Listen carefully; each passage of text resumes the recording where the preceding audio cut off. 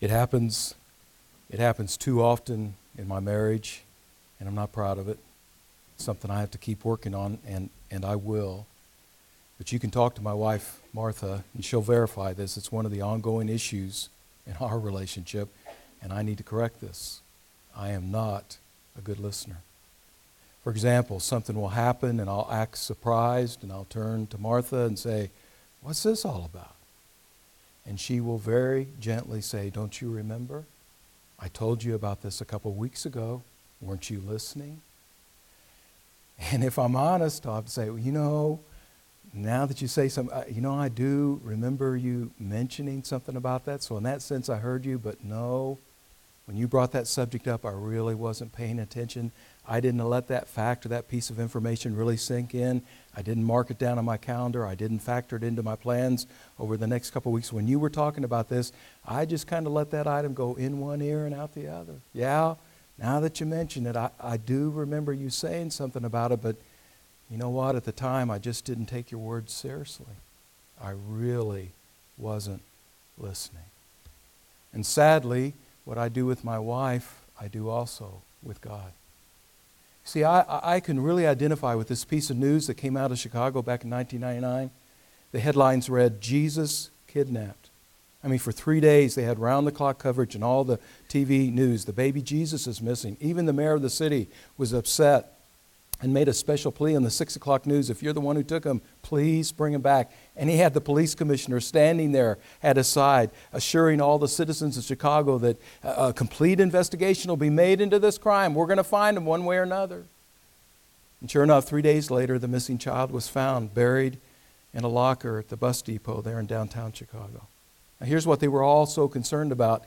Down there, right there in the heart of Chicago, sitting there at the Daily Plaza, every year at Christmas time, they have this very impressive nativity scene.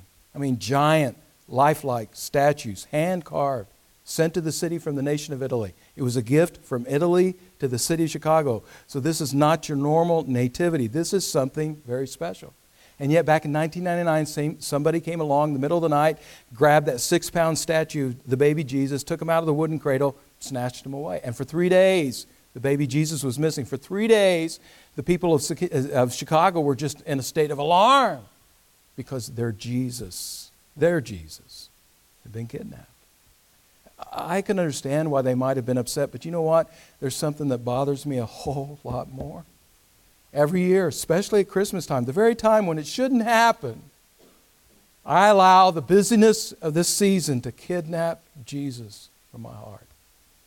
Does it happen to you?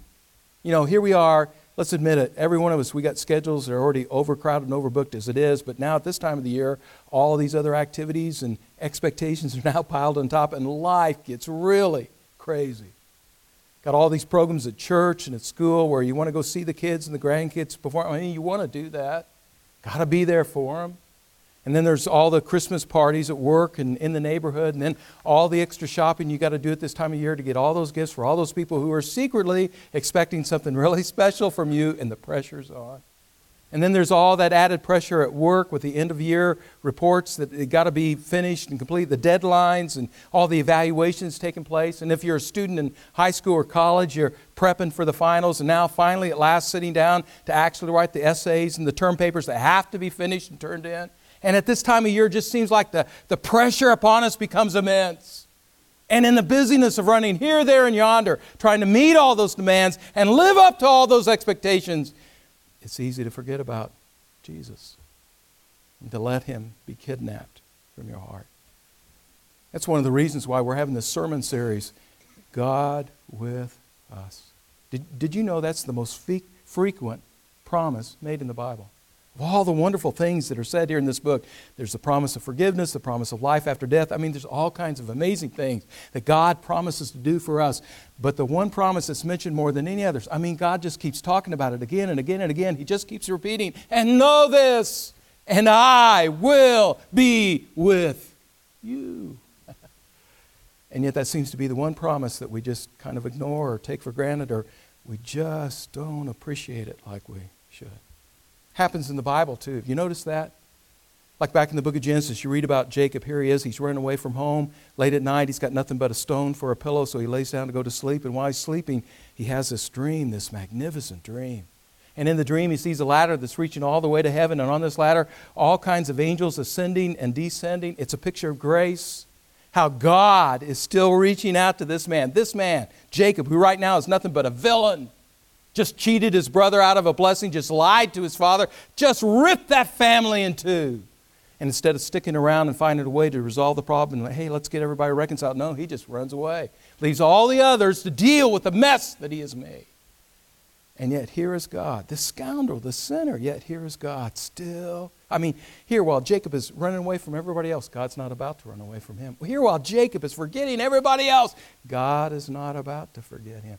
God's still reaching out to a man like this and doing it in such a beautiful and memorable way with this extraordinary dream. So the next day, Jacob wakes up and he begins to realize that he hasn't just been sleeping physically, he's been asleep spiritually too. Here he is out in the middle of nowhere, and he makes this remarkable statement, "The Lord is in this place, and I didn't even know it. The Lord is here, and I wasn't even aware of it." Now think about this. He's a Jewish man who's been raised in a Jewish home ever since he was a little boy. Isaac, Rebekah, his dad, his mom, they've been talking all the time to him about the Lord. Every day he's been surrounded by this godly teaching, surrounded by this godly training, surrounded by all this godly influence, and yet somehow, some way, this very selfish man, through the years, he's allowed the Lord to be kidnapped from his heart. Or you come over to the New Testament and you take a look at Mary Magdalene. You know, one of the first ladies to get to the tomb of Jesus. She's come here to honor the graveside of Jesus, and yet when she gets there, she notices how the stone has been rolled away. So immediately she assumes the body's been stolen. And yet here's the irony. There's Jesus standing right in front of her, and she didn't recognize him. At first she just thinks he's the gardener, some local landscape guy who's here to keep everything in the cemetery clean and neat. Here's the Lord Jesus standing there right in front of her, and she can't see it. The Lord is here. She's not even aware of it. Or you remember what happened to Martha? You read about in Luke chapter 10. The Bible says, and Martha opened her home to Jesus. Isn't that beautiful? And Martha opened her home to Jesus. Wow, Jesus and 12 disciples, they're going to be spending the next couple days in her house. What a privilege. What a blessing. Man, you can't get any closer than this. Jesus living under the same roof with you. Isn't that wonderful? And yet, you know what happens? We see it all the time. You see it at the restaurant. You take your family out for dinner, and while you're there, you notice this couple sitting at the table, and you can just sense it. Though they're both sitting at the same table, yet the two of them are so distant. Physically, only inches apart, and yet mentally and emotionally, those two are living on a different planet. Physically close, and yet romantically, they're 1,000 miles apart. Same thing happens to Martha. Here's Martha in her home. Her sister Mary sitting out there in the other room, sitting at the feet of Jesus. And while he's talking, because of this conversation, she's getting closer and closer to him. And yet at the same time, here's Martha just a few feet away, just the next room away. And yet spiritually, she's drifting further and further away from the Lord. Why? The Bible says, Luke chapter 10, she was distracted. Now get that. She's not breaking one of the 10 commandments. She's not gossiping with her neighbors. She's not wasting hours sitting on a couch watching the Home Shopping Network, ordering a ton of stuff with somebody else's credit card. No, she's not sinning. She's out here in the kitchen actually doing something good, something worthwhile. She's doing something very constructive. She is preparing a meal for Jesus and his friends. Just like us at Christmas time, out there busy shopping for all these gifts because these are the people we love and care about, and we want to do something special for them. And in the midst of all that, we're still teaching Sunday school and leading our home Bible studies and reading devotions every night for our children.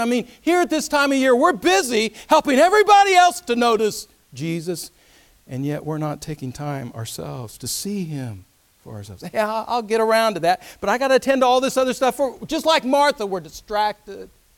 Hey, is the meat cooked long enough? Are the potatoes going to be ready in time? Because of all the preparation she has to make, because all she has to do to get this meal ready, the Bible says she begins to worry and get upset. Now think about that. She's not being defiant. She's not being rebellious. Just got distracted. So picture the scene. Look at this house. You've got these two sisters living together in the same house, and they're living in the same house with Jesus. And yet these two sisters are in two different rooms, two totally different places. One is really enjoying the presence of the Lord, and yet the other is becoming more and more distant. The Lord is in this place. And yet right now, because Martha's got her things on other minds, she's not even aware of it. The Lord Jesus is sitting there right there in her home. And yet at this particular moment, he's been kidnapped from her heart. Maybe that's why God keeps repeating this promise in the Bible.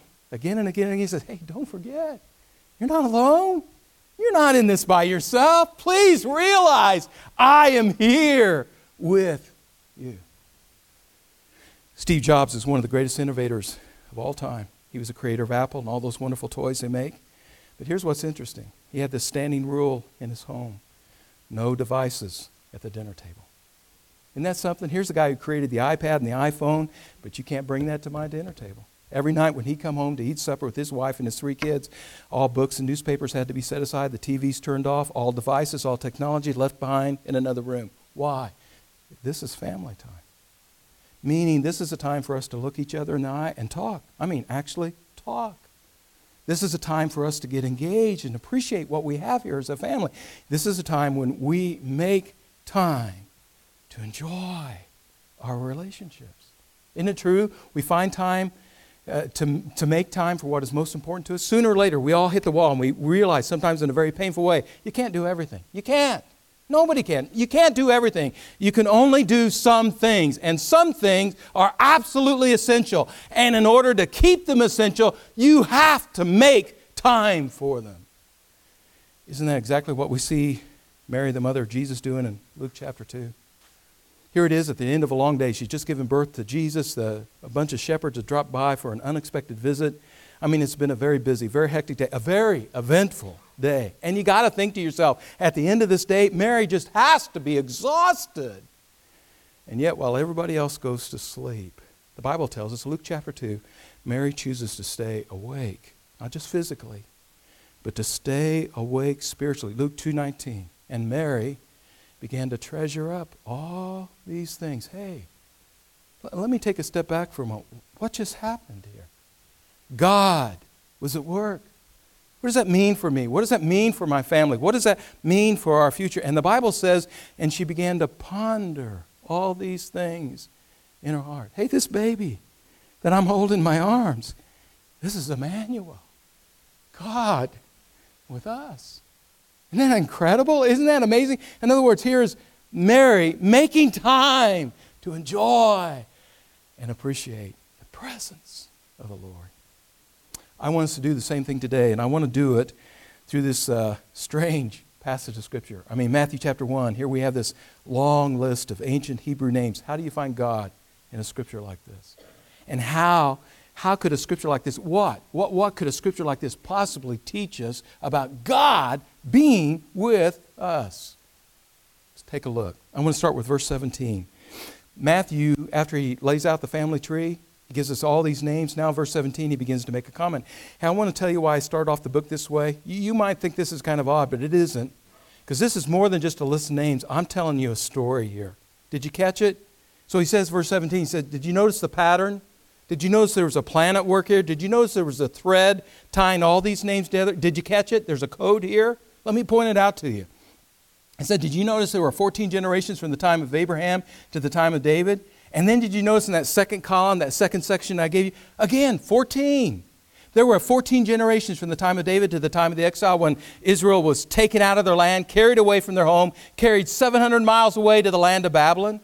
And then did you notice in that third section, 14 again. There were 14 generations from the time of the exile to the time when the Messiah arrived, when the baby Jesus was born. 14. Matthew's showing us that this family tree, it wasn't just kind of thrown together at random. No, it's carefully arranged, carefully constructed, because he wants to share a testimony. Now, here's why this is important. Sometimes, maybe this isn't true for you, but it is for me. Sometimes I read this list and it begins to bother me. Because I compare this list to the other lists that I find in the Bible, like Luke. It's same genealogy, and yet I begin to notice how Matthew skipped over a bunch of names. Well, why did he leave them out? For example, the very end of verse 12, we have this name Zerubbabel. And from the time of Zerubbabel in verse 12, and you get down to verse 16, to the time of Joseph, the stepfather of Jesus, Matthew's got 9 names listed there. But I go over to Luke chapter 3 and I look at the same genealogy, Jesus's. And between the time of Zerubbabel and the time of Joseph, he's got 18 names there. He's left out more than 9 names. Why? And then the same thing happens at the end of verse 8. He says, and Jehoram was the father of Uzziah. So I go back to the Old Testament to check that out. And guess what? Jehoram really wasn't the father of Uzziah. He was the great-great-grandfather of Uzziah. Matthew skipped 3 whole generations. What's going on? Is he trying to hide something? No, nothing sneaky or shady going on. In fact, he's doing the very opposite. He has deliberately left those names out. He's arranged things because he wants to reveal something to us. If you were a Jewish person living in the first century, you'd get this. You know that many times, especially in genealogies, you come across that expression, the father of. Sometimes that means he's actually the father of this particular person, but other times that expression, the father of, literally means the ancestor of. You can use that phrase either way. And if you're a Jewish person, you understand that. You know Matthew's not doing anything deceitful here. And then you'd also appreciate this. You know that when Matthew leaves a bunch of names out of the genealogy, that's not unusual. Many Jews of that day and time did the same thing. Why? Because their genealogies were like their resumes. You know, today we want to get our foot in the door. We're hoping to get hired on at this job, and so we got to introduce ourselves to those people and let them know, hey, you ought to hire me, so we'll hand them a resume. And on that resume, we'll list all the degrees we've earned. Here's the education I have. Here's one of the reasons why I feel like I'm qualified to do this job. And on that resume, we'll list all the places we've been working and the kind of experience we've had and what we were able to accomplish at those different job sites. We're trying to put our best foot forward so we can make a good impression upon others. Well, back in the ancient world, when you wanted to impress other people, you did it with your genealogy. What really resonated with the people of that day and time is who you've been connected to. So when you handed them a resume, you handed them, here's my pedigree, here's my family line. And in the interest of time, just so you don't get lost in all the details, rather than list all the actual names on the family tree, I'm just going to kind of condense this for you and highlight the really important people on the list so you can see I have come from some really good bloodlines. In other words, in the ancient world, if you wanted to know who somebody is, you had to know who they've been connected to, who's taught them, who's trained them, who's been an influence on them. I am who I am because of my relationships. You want to understand my story, what has shaped me and defined me and made me into the person that I am today? Look at where I came from. Take a look at my family. In other words, every Jewish person knew a genealogy is more than just a list of names. Somebody's telling a story. You see this back in the Old Testament too. Let me give you one example. At the very end of the book of Ruth, you have the family tree of King David. But what's intriguing about that list is you start to look at it and you begin to factor up all the numbers and you realize that genealogy is covering more than 700 years of history. And yet we've only got 10 names listed. 700 years of history and only 10 generations. Well, man, those two figures do not add up. I mean, there's obviously been more than 10 generations of people living during that 700-year period of time. What's going on? Well, back in the days of Ruth, all other kings from all other places, and we know this because historians and archaeologists have uncovered all kinds of documents from places like ancient Assyria and ancient Sumer, other places like that. Whenever a king would publish his family tree, he would only list 10 generations, only 10. There's always, obviously, more than that. He just put 10. So you get to the end of the book of Ruth, and the writer of the book of Ruth, as he's writing out this family tree, he's saying, hey, hint, I'm trying to tell you something. Do you get this? Did you notice? Only 10 names here. This is no ordinary family tree. This is the genealogy of somebody very special. Heads up. This is the genealogy of the greatest king that Israel has ever had, King David. In other words, I'm not just listing data here. I'm not just listing facts and names. I'm telling you something important. Same thing we have in Matthew. That's why verse 17, he keeps going on this. Did you notice how I put all this together? 14. What's he telling us? Well, let's go a little bit deeper. Let's come back to verse 1 of Matthew chapter 1. It says, this is the genealogy. If you were reading this in the Greek text, it literally says, ha biblios, ha genesios. This is the book of Genesis. You know, the book of Genesis, the very first book in the Bible. Genesis means beginnings. That's what the first book of the Bible is all about. It's all about beginnings. Well, here's Matthew, the first book in the New Testament, and he says, I want you to know one of the reasons why I'm writing this book. I'm telling you the story of how every one of us here can experience a new beginning. And it's all because of Jesus and what He's done for us. Now, that's something to get excited about. So this is the genealogy of Jesus, the Messiah, the son of David, the son of Abraham. Now, aren't you curious? Why did he put David before Abraham? I mean, we know historically Abraham lived hundreds of years before David ever arrived on the scene. Why David first and then Abraham? Well, here are the two most prominent people in this whole family tree. The two most famous, the two most well-known. You have Abraham, the ideal Jew, the father of the nation. You have David, the ideal king, the greatest king that Israel has ever had. And yet here's Matthew saying, I'm deliberately catching your attention, because every Jew would notice this. Whoa, wait a minute. It should be son of Abraham, son of David, son of David, son of Abraham. Matthew's saying something. Hey, out of all these names here through this family tree, I want to show you something important about Jesus. And I want to do this by this way. I'm going to open this door. As we're working our way through this family tree, I want you to keep David in the back of your mind. And you'll notice as you read through this family tree, he keeps mentioning his name. And not just, and David, he'll say, and King David. And then here's another way he does that number 14. See, back in the ancient world, every Jew not only had a name, they had a number. In Hebrew, you'd have a Hebrew name, and you'd realize that in that name, each consonant had a numerical value to it. For example, the name David, D-A-V-I-D. We'll take out the vowels. You just have the consonants, D-V-D. Each consonant would have a number to it. For example, D, which in the Hebrew alphabet is Daleth. It's the fourth letter, so it has the numerical value of 4. And then we would have V, but in the Hebrew it's Waw. That's the sixth letter. It would have a numerical value of 6. And then you have another D, another Daleth, another 4. 4, 6, 4. Add them up. What do you got? 14. Matthew says, you notice how I lined this all up? 14, 14, 14. David, King. See, Matthew is writing this gospel to Jewish Christians. And one group that's kind of skeptical about, is Jesus really the one? Matthew's saying, oh yeah, he is. Hey, get this. I'm a fellow Jew. For the longest time, we always thought that David was our greatest king. Not so. He is simply the ancestor, the greatest king who's ever lived, Jesus. And why is Jesus so much greater than David?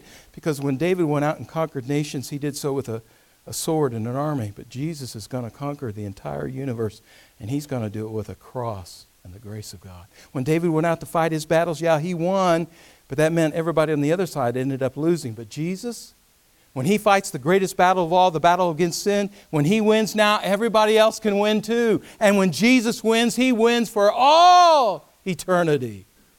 You see, this genealogy is a story about Jesus and what he can do for us. Now, let's take it one step deeper. One of the key things you need to notice about this family tree, you go back to the Old Testament and you actually read about these people. Every name on this list. Go back there and see what these people were really like, and you know what you're going to discover? Horribly flawed. Every one of them. Take Abraham. One of the most prominent people in this list. Take Abraham. Great man, right? Father of the nation. Go back to the book of Genesis and read his story, and what do you discover? For 75 years, he was a pagan man living in a pagan land. He was a Gentile long before he became a Jew. The father of the nation. For 75 years, he was living outside of the covenant. No connection to God at all. And he would have stayed that way had not God brought him in. And Abraham's story is the story of everybody else on this list. Had not God stepped in, had not God intervened, there wouldn't have been any hope for any person on this list. Now, what has all this got to do with the presence of God? Here's what I draw from it. Isn't it true that the one thing that will kidnap our desire from wanting to get close to the Lord, the one thing that will kidnap our confidence in God is when we fail? Hey, I know you told me 100 times, God's good, God's gracious. I get that. But you don't know me. You haven't heard my story. You don't know what I've done. If you knew how horribly I have failed and how frequently I have failed, you would know God doesn't want to have anything to do with me. It's not so. And here's the proof. Here's the evidence. Nobody more horribly failed than the people on this list. Nobody failed more frequently than the people on these lists. God never gave up on them. That means God is not about to give up on you. One last thing. Did you know there's only one time in the Bible when you see God in a hurry? Only one time in all of Scripture where you see God actually running. It's Luke chapter 15. And why is he in such a hurry? He's in a hurry to forgive. It's the parable of the prodigal son. He's the father in that parable. mean, here's the prodigal son. He just stepped out of the pig pen, still covered with the stench and the shame of his sin. Here's the kid who squandered his entire inheritance. He has lost it all. Right now, he's a complete and total failure. And yet, how does God react? He comes running out to meet him. He comes running out just to be with him. He's in a hurry to hug him and hold him and express his love. And why? So he can pat him on the back and say, hey, at least you tried. No. He's not there to endorse his sin. He is there to put a new robe on him and a new ring on his finger, to give him a new status and a new standing. He is there to bring him back home and give him a new life to live. That's Matthew chapter 1. This is not our story. You know, the story of us and how we desire to be with the Lord? No. This is God's story. He's the hero here. This is the story of God and how He desires to be with us sinners, losers, failures. He wants to join our family tree so He can save us and set us free from our sin. Think about it. Only one time in all the Bible when God's in a hurry. And what is He in a hurry to do? He's in a hurry to forgive. Trust me. He is still in a hurry to do that for you and do that for me. So the question is, will you let Him? God is here right now. Do you realize that? He is here right now. You know why He's here? Because He wants to connect. But will you let Him? Will you today, right now, will you really let God be with you? Let's pray.